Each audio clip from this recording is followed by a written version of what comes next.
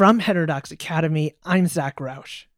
Today, we'll explore threats to open inquiry and viewpoint diversity on campus, but from the outside in, from partisan media outlets to external political actors. Threats to open inquiry and viewpoint diversity are not merely matters of dogma or ideological purity. Today's episode addresses the role of partisan media in shaping campus discourse, the tendency for humans to judge far too quickly, and how the language of viewpoint diversity can be hijacked for political gain. Today's blog, Constructing Campus Craziness, was written in response to what happened to Ken Meyer, a professor who was targeted and falsely accused for being, well, you know the script. A conservative-loathing, ideologically motivated, radical left-wing professor. The blog was written by Donald Moynihan in February of 2019.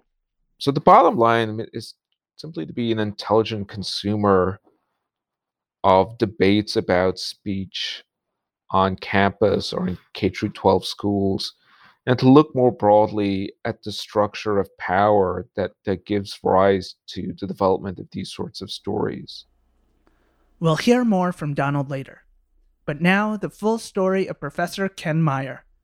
The blog is narrated by Jonathan Todd Ross. Constructing Campus Craziness by Donald Moynihan. Maybe you have heard of it or seen it. You should be aware of it, since it's affecting how college campuses are viewed by the public. It's a branded Fox News segment, Campus Craziness. The segment has some variation: snowflake students, liberal professors, deplatformed speakers.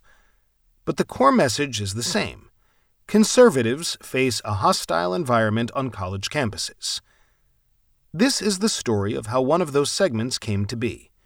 One makes plain the bad faith nature of certain right-aligned attacks on universities, which simultaneously evoke free speech while shutting down academic freedom.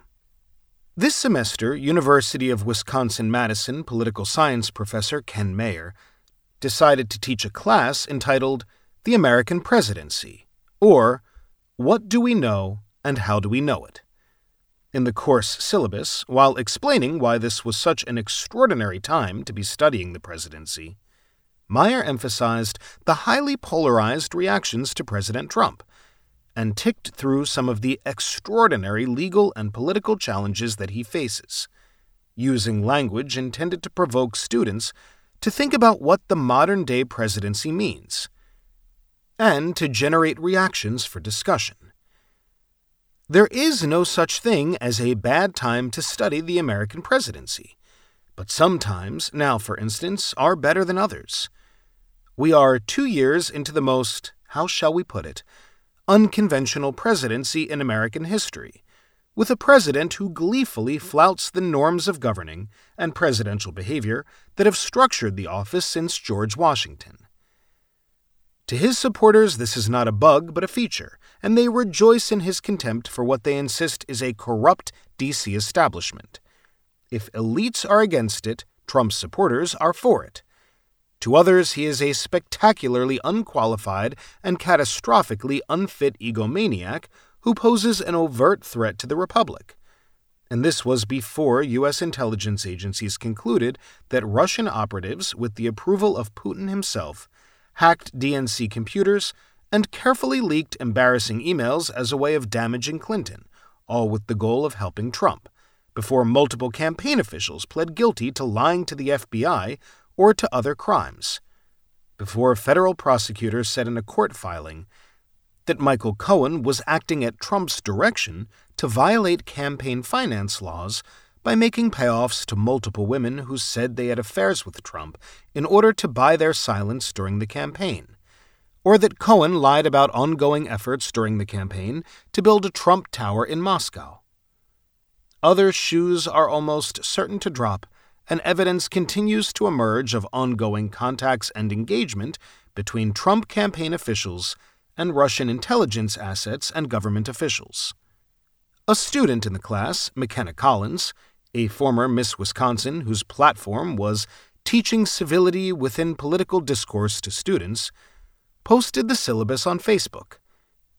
complaining that a failure to include mention of Trump's accomplishments in these paragraphs prevented a thoughtful dialogue about the president. Her post quickly received hundreds of shares and ended up drawing the attention of the College Fix, who ran a story about McKenna and the syllabus. This drew the attention of Representative Dave Murphy, chair of the Higher Education Committee in the Wisconsin Assembly, who quickly produced and published a harshly critical letter against Dr. Mayer on the basis of this characterization. The College Fix then doubled down on the story, reporting on the lawmakers' response to their previous reporting. Breitbart then picked up the story. Within hours, it was on Fox News. All of this happened before he had taught his second class of the semester. The only problem is that their caricature of Mayer, as a radical liberal shutting down the speech of conservative students, is the polar opposite of who he is in real life. Full disclosure, Ken Mayer is a regular co-author and a friend of mine. Additionally, I worked at UW-Madison for 13 years before leaving in 2018. As a result, I can offer some context and insights unavailable to Fox News viewers. For instance, Mayer is about as strong a defender of free speech and fairness as one could wish for on any campus. You don't have to take my word for it. He has a long record of working with a loosely affiliated group of UW-Madison faculty members, the Committee for Academic Freedom and Rights, that fought for free speech on campus since the 1990s, whose work has been praised by FIRE, the National Association of Scholars, and others. When UW-Madison adopted a campus speech code, he was part of a successful effort to repeal it, arguing that such codes are akin to unconstitutional prohibitions on flag burning. He has also encouraged students to understand that offensive speech is part of the price of free speech. Indeed, one of the last times I saw Ken, he reported on bringing a group of students to see a Charles Murray event on campus. Meanwhile, in 2012, Ken criticized his own university for staging a campaign visit by President Obama on the grounds that it could appear to be an endorsement of the candidate. UW-Madison spokesperson Meredith McGlone declared Ken is a popular instructor and award-winning presidential scholar who leaves his political opinions at the classroom door and asks his students to do the same. A faculty organization at the school, Profs, echoed the sentiment, insisting Professor Mayer is a fair professor who is nonetheless willing to speak critically and honestly. That is a key element of the Wisconsin idea. Even UW-Madison College Republicans, usually happy to allege widespread liberal bias among faculty, have characterized Mayer as an intellectually honest professor that treats conservatives fairly. Another former colleague described him as pretty much the ideal among moderate conservative intellectuals of what a pol-sci professor should be. Academic freedom and its discontents. Incidentally, the politician leading the attack against Dr. Mayer also describes himself as a fierce advocate of academic freedom and free speech. His actions suggest otherwise. Just 2 years ago, after finding another syllabus he disagreed with, Representative Murphy demanded UW-Madison cancel the course in question and fire the lecturer who taught it, or face defunding. If the university stands with this professor, I don't know how the university can expect the taxpayers to stand with UW-Madison.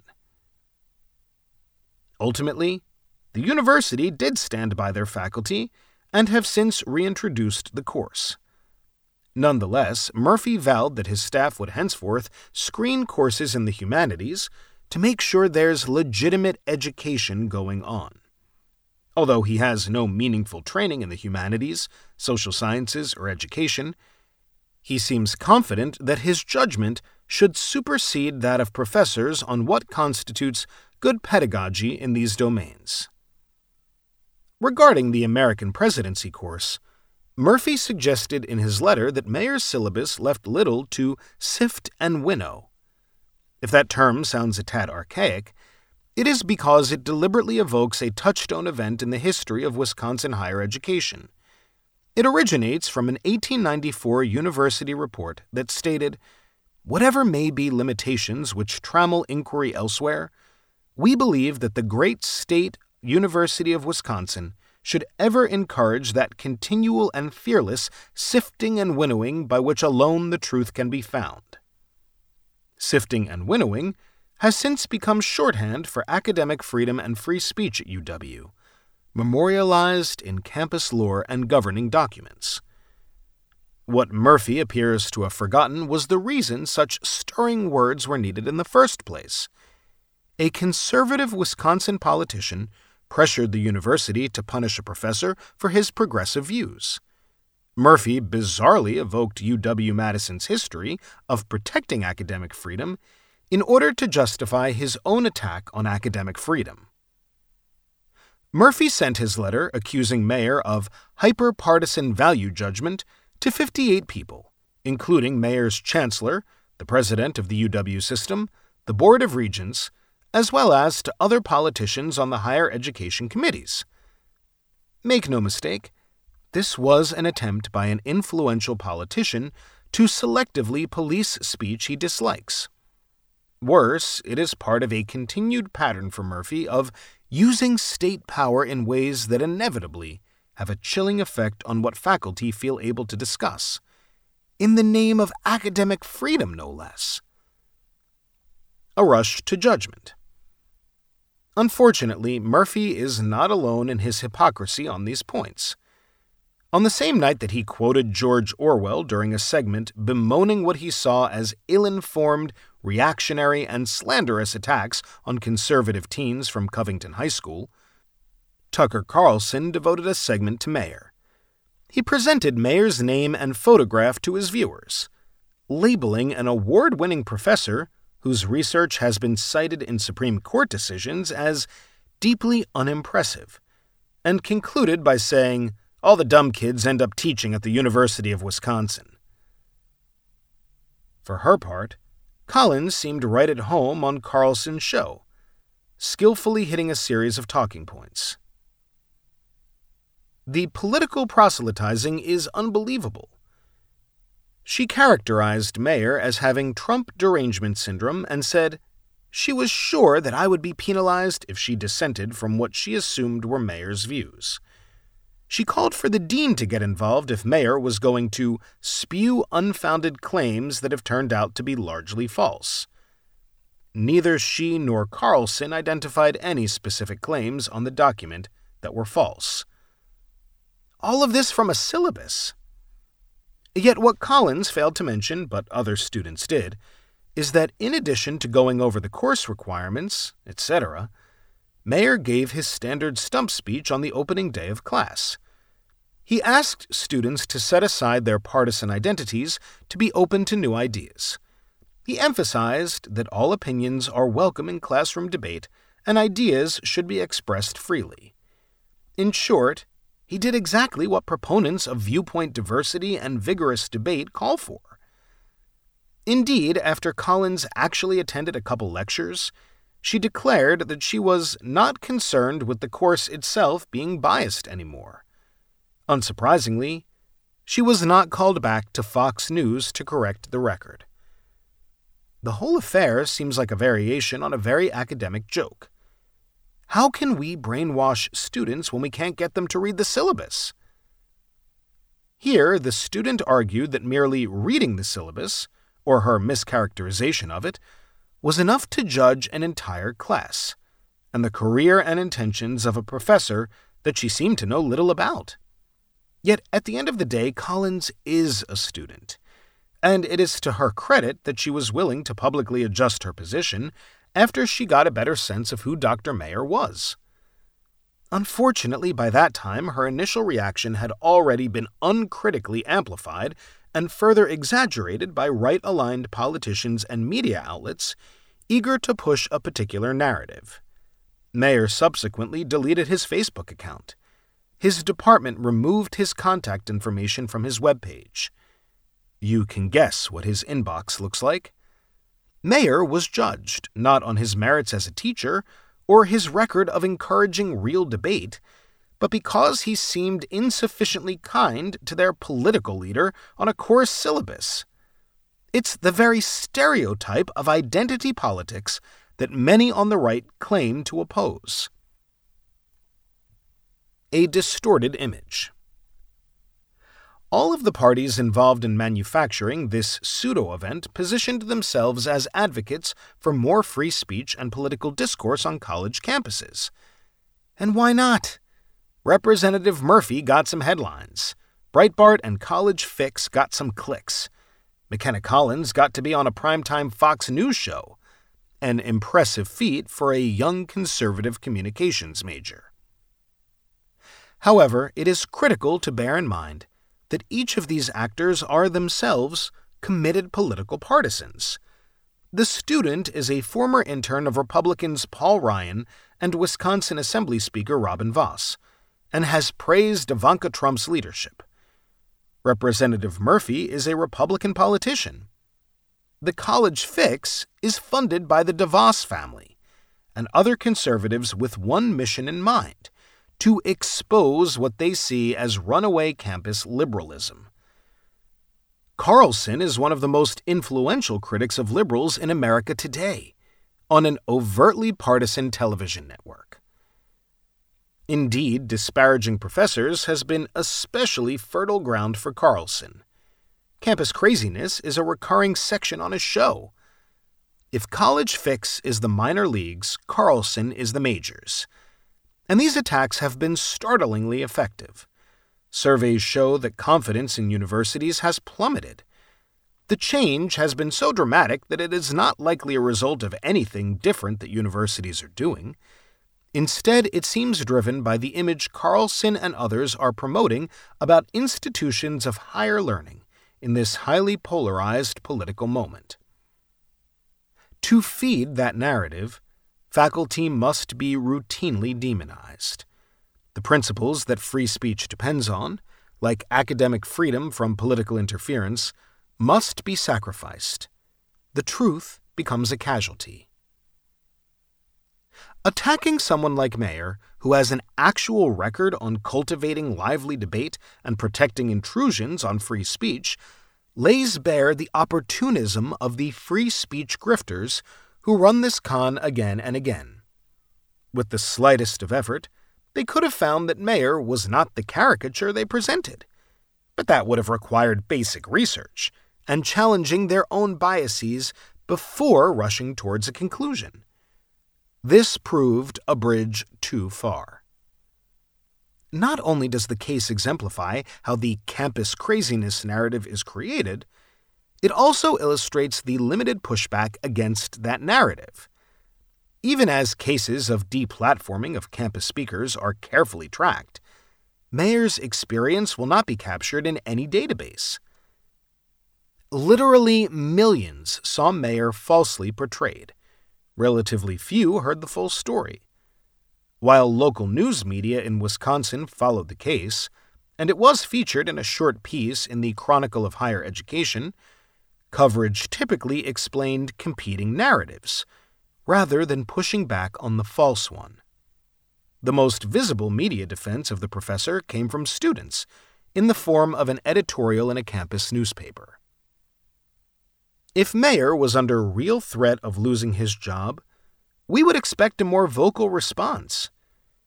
But should it have to come to that? Countries that are currently remaking campuses into tools of unquestioning political obedience, such as Turkey and Hungary, started by targeting faculty. The quickest route to destroy free speech on campus is to smother the academic freedom of those who work there. They set the tone for how to engage in speech in the classroom and push the boundaries on what topics can be researched. If we look the other way when academic freedom is attacked, expect it to be attacked more often. Constructing Campus Craziness, narrated by Jonathan Todd Ross. Donald Moynihan is with us now. Can you talk a little bit about why you wrote the blog, and in particular why you wanted to publish it on the Heterodox Academy website? I at the time was sort of in between universities. I had just left University of Wisconsin-Madison, where this event had happened. And the subject of the story, a professor there, Ken Meyer, was someone I knew well. We had done research together. So I felt I had partly some connection to the story in that I knew the subject quite well, but I also had some deeper sense of background about what was happening in Wisconsin that maybe other reporters or people covering the story might not have had. And the fact that I had just left, I think, made me feel a little bit more free or willing to write about the case than I might have been if I was still at Wisconsin. Can you tell us more about the targeting and criticism of Professor Meyer?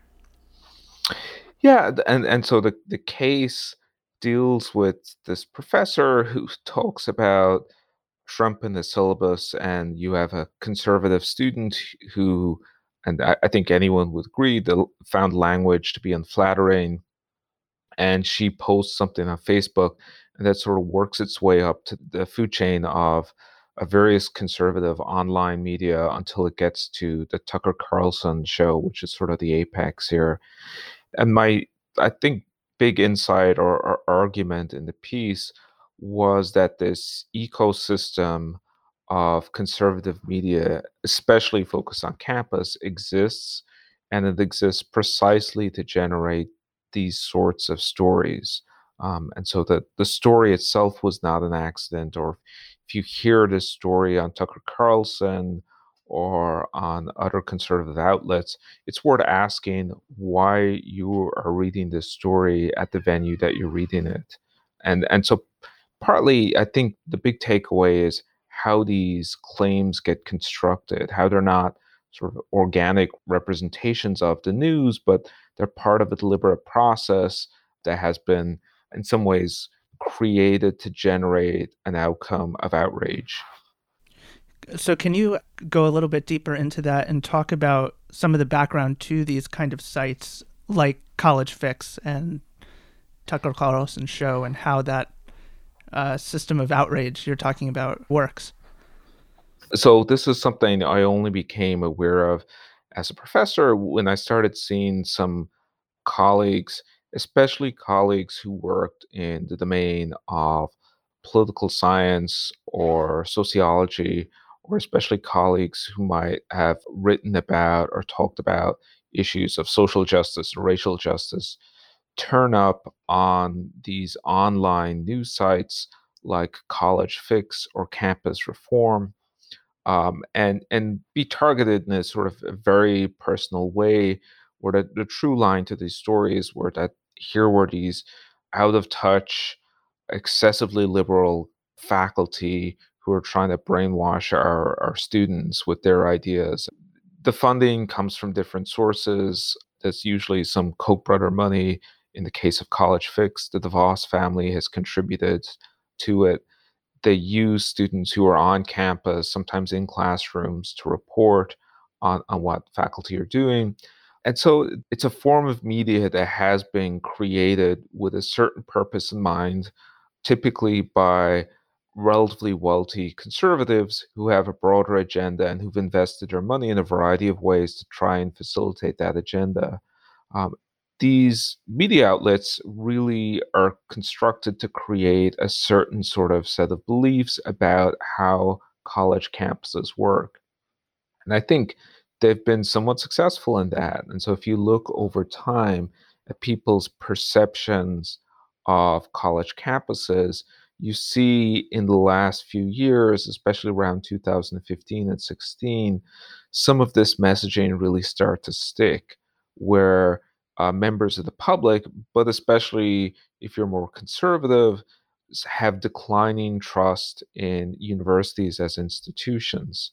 Now, ultimately, a ton of people aren't going to read College Fix, but it becomes sort of the first bottom layer of this ecosystem where maybe your story, if you're reported there, gets picked up by Breitbart, which is what happened in this instance.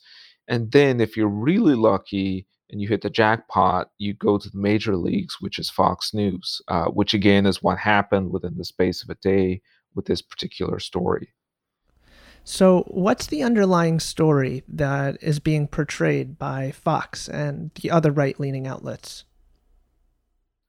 What the story really shows is that it doesn't matter what the underlying facts were here. No one from College Fix was trying to get that part of the story. The story shows this example of sort of cherry picking examples to fit your primary narrative.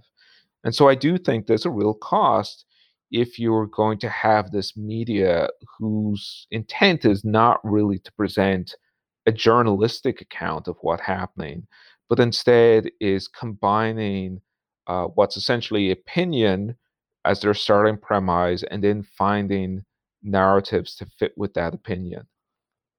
To me, your piece is extremely timely and feels as though it could be written today. And I'm wondering, can you speak to how free speech, academic freedom, viewpoint diversity continue to be politicized, and if and how you see that being played out today, maybe in the context of some of the laws that are attempting to ban the teaching of critical race theory and other related topics? Part of my perspective was formed by being a faculty member at Wisconsin at a time when there was a lot of tension between the state government and the campus. And so, there was also an attempt to reduce tenure protections for faculty, as well as defunding of a reasonable chunk of the campus budget. And so, to some degree, faculty might have felt a little bit paranoid about what it was the state was trying to do at that point in time. Now, in retrospect, I think what was happening in Wisconsin was sort of a forerunner for a lot of things that we see happening elsewhere today.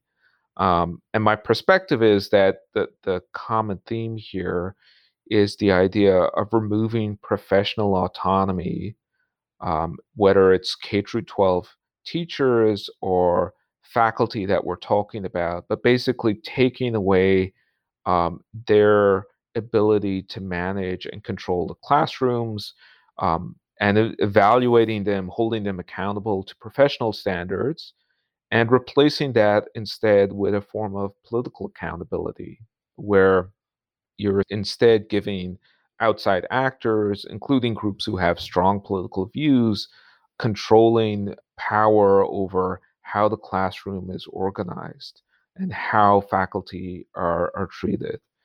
And so, one interesting point about the story is that afterwards, the state politician who had looked at what had happened and based on this Facebook post that the student had posted, had emailed 60 people on college campus, including the professor's immediate superiors. And this is the person who's chair of higher education in the Wisconsin Assembly, was sort of asked, in retrospect, do you have anything you did wrong here? And his response was no. It's bad if the professor got death threats, but they're in the public eye, so you need to put your big boy pants on. And I think that really speaks to the idea that we're turning teachers and faculty into political actors. And that's not really why people signed up to become a professor or a teacher. So, what about the outcry over the teaching of critical race theory? Fox News has devoted lots of programming to this and has mentioned it a ton of times. They'll bring on concerned parents who will turn out to be Republican Party operatives who work in the Beltway. But ultimately, if you keep hitting that message, you'll convince enough people and enough parents that it's true. What I think is becoming more dangerous about this is the extent to which these stories are no longer one-offs, but are a central part of a political movement. What concerns me is that if you have a political party that makes this a central theme, then inevitably there are going to be some consequences for how speech is developed on campus. And in places where you don't have strong First Amendment protections in particular, that's probably going to weaken discussion of speech on campus. In venues like local school board elections, you're going to have these single issue candidates who are not really interested in education per se as much as they're against certain types of discussions of race or critical race theory in particular. I think that's not healthy for the governance of these institutions. And what is your bottom line? What do you want to make sure that, our listeners take away from your essay and from what you've been sharing so far? So I think the big takeaway is, why is the story that you're reading about campus put in front of you? What was the food chain that got it to that place? What were the broader structural forces that made it a piece of media that you consumed? Is it representative of what's really going on? So the bottom line is simply to be an intelligent consumer of debates about speech on campus or in K-12 schools, and to look more broadly at the structure of power that gives rise to the development of these sorts of stories. Thank you so much. Really appreciate your time. This has been a pleasure. Thank you. Donald Moynihan on Heterodox Out Loud.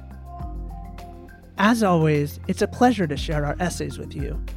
If you enjoy our podcast, learn more about us at heterodoxacademy.org. It helps us spread the word about the podcast if you subscribe on Spotify, Apple Podcasts, or other platforms. And please leave us a review. Davies Content produces this show. I'm Zach Roush. Thanks for listening.